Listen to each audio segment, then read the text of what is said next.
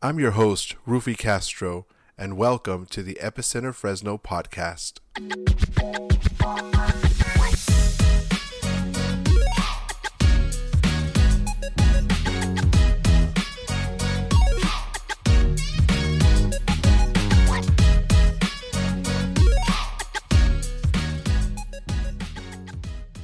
Shalom, shalom, my friends.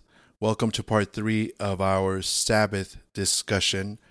If you haven't had the opportunity to listen to part 1 and part 2, I will encourage you to do so before listening to part 3. One of my teachers once stated that the correct way to interpret scripture, there was 3 rules, and I'm going to go ahead and share that with you. The 3 rules to interpret scripture correctly is context, context, and context. So I do want to utilize that rule for these episodes. So again, instead of listening to this particular episode, if you haven't listened to part 1 or part 2, we encourage you to do so. That way you can get the full scope of where we are at and where we are heading. Okay, so we're going to go ahead and continue. We've already discussed at the ending of episode 2 regarding what happened on Mount Sinai and exactly who that was for the mixed multitude, that God did not make a distinction. God stated, if you keep my commandments, then I will call you a holy nation unto myself, regardless of whether you are a Jew or you are a Gentile. I do want to reiterate this as we are getting ready to move forward, that this is not a comprehensive study on the Sabbath. There's a lot of scripture that I will not be covering. It would take a long time.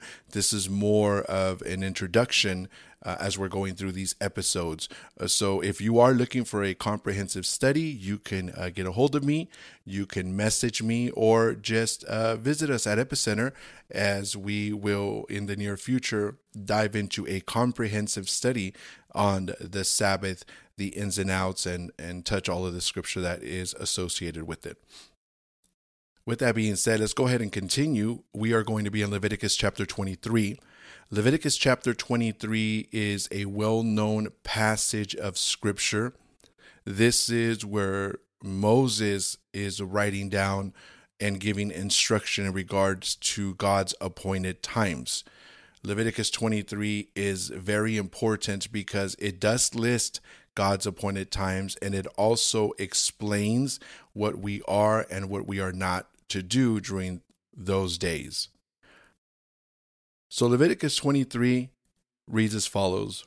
Adonai said to Moshe, "Tell the people of Israel the designated times of Adonai which you are to proclaim as holy convocations are my designated times." So we find 1 and 2, verses 1 and 2 are a prelude or an introduction to what these appointed times of the Lord are going to be. The thing that we have to really take note of is that the word convocation is used. God is saying they are holy convocations. A convocation is a formal assembly or the calling of a formal assembly. That's what the definition of convocation is. And what God is saying in scripture, these days are holy convocations, which means we are to gather together, we are to assemble together during these days. So let's start with the first one. We're not going to go through all of them, but I do want to start with the first one. Verse number 3 is the first festival, if you will, holy convocation or day of holy convocation that is listed. Verse number 3 says, "Work is to be done on 6 days, but on the 7th day is a Shabbat of complete rest, a holy convocation. You are not to do any kind of work. It is a Shabbat for Adonai, even in your homes." So we want to pause right here.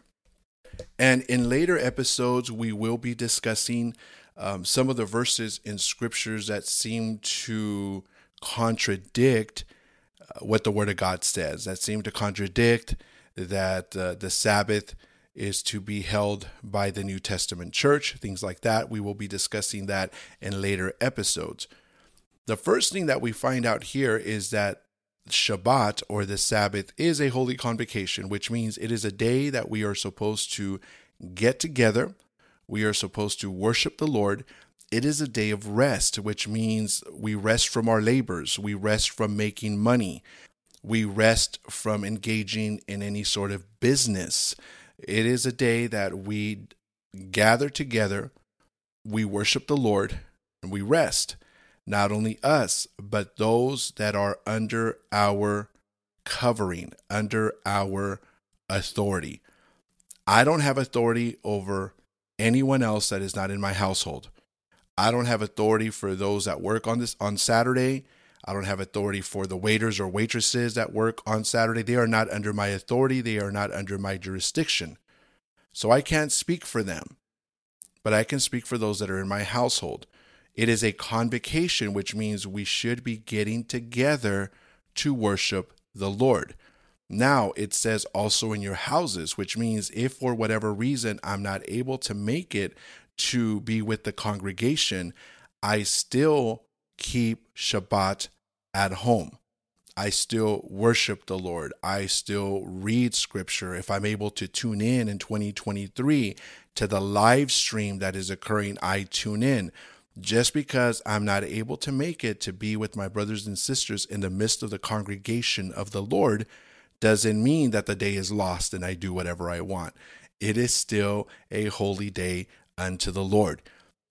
And this is one of the verses and especially one of those words right there that the modern day Christian misses. Because you'll hear things, like I said, we're not going to be defending it in this podcast. We'll do that in future podcasts. But you'll hear many things. Well, I can worship the Lord on Sunday if I want to worship the Lord on Sunday. And you can. You can worship the Lord on Sunday, Monday, worship him every day. You're a child of God. Scripture says Shabbat, or the Sabbath, is a holy convocation unto the Lord.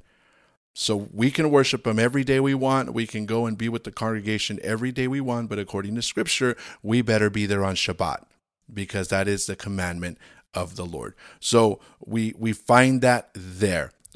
We're going to go ahead and continue, because we're not going to go through the prophets. We're not going to go through the blessings of keeping Shabbat. There's a lot of them. We're not going to go through the curses of not keeping Shabbat, because there's a lot of those too.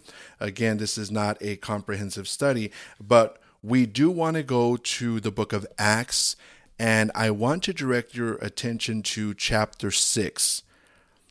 In chapter 6, there's an issue that begins to occur, especially in the second half of that chapter.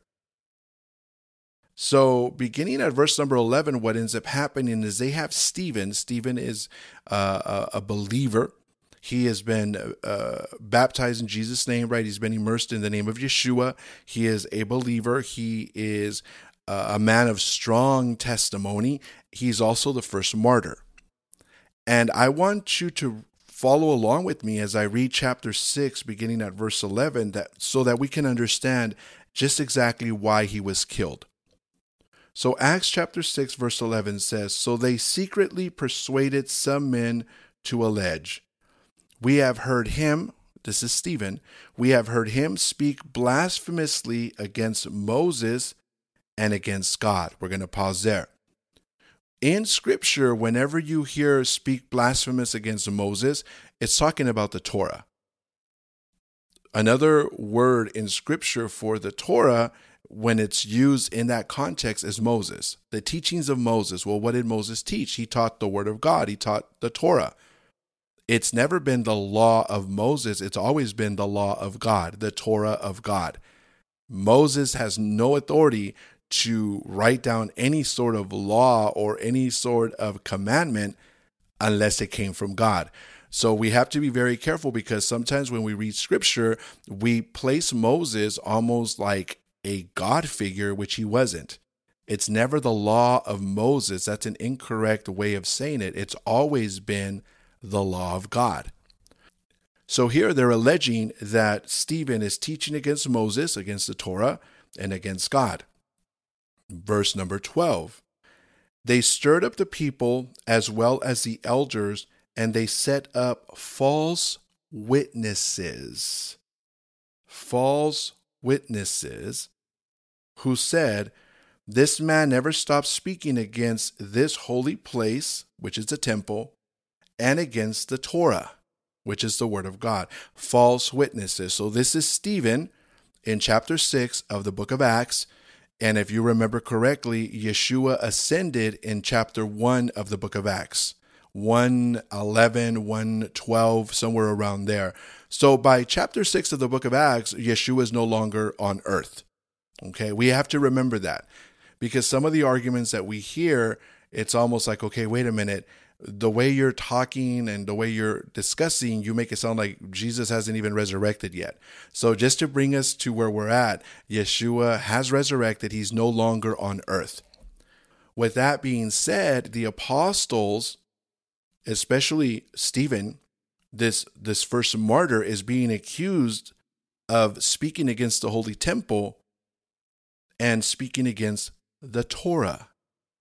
And the Bible says that these were allegations and they were false, which means that the disciples and the apostles and the first martyr, like Stephen, did not teach against the Torah. They taught the Torah. Yes, in the New Testament, the first century church taught the Torah. It is the Word of God. There are allegations that Stephen taught against it. And this is what got him in trouble. Again, these were lies. He never spoke against the Torah. Verse 14, "For we have heard him say that Yeshua from Nazareth will destroy this place and will change the customs Moses handed down to us." That's a lie. How do we know that's a lie? Because the writer, Luke, is letting us know that these allegations are false. So they're saying that Stephen is teaching against Torah, is speaking against the Holy Temple, and is saying that Yeshua from Nazareth will destroy this place, right, the Holy Temple, and will change the customs that Moses handed down. Yeshua never came and spoke against the Torah. That would be him speaking against the Word of God. Yeshua never did that. So even if we hadn't read the Gospels, even if we weren't familiar with the ministry of Yeshua, just by reading this, we know that this is a false allegation, which means this never happened. Yeshua never spoke against the Torah, never spoke against the temple. Stephen never taught against the Torah, nor did he teach against the temple. These are all false allegations. The last verse that we're going to read says, "Everyone sitting in the Sanhedrin stared at Stephen and saw that his face looked like the face of an angel." Okay, so want to continue really quick. So what we're seeing here is that there's already a movement to discredit what the apostles were teaching. This is before Rabbi Shaul became an emissary, before the Apostle Paul became an apostle. This is before that. There was already a movement that was moving within the first century that was teaching that Yeshua came to change the custom of Moses, that the disciples, the apostles, were teaching that they were going to change the custom of Moses. And part of the teaching of Moses, right, part of the teaching of Torah, of God's law, includes the Sabbath. So there's already a teaching, there's already a movement that's occurring that is spreading lies. And in fact, Acts chapter 6 lets us know that these were false witnesses. And in chapter 7, we see that Stephen, moved by the power of the Holy Ghost, just testifies. Like, it's amazing. If you haven't read Acts chapter 7, read Acts chapter 7 slowly. Take your time with it, because he is quoting so many scriptures to prove that Yeshua is the promised Messiah. And in fact, after his discourse, after his testimony, after his preaching, if you will, is when he was stoned and martyred. It was false allegations because they never taught anything against the Word of God. Next week, we will be diving into Acts chapter 15, taking our time with Acts chapter 15, which will help us understand exactly what the first century apostolic church in Jerusalem actually taught.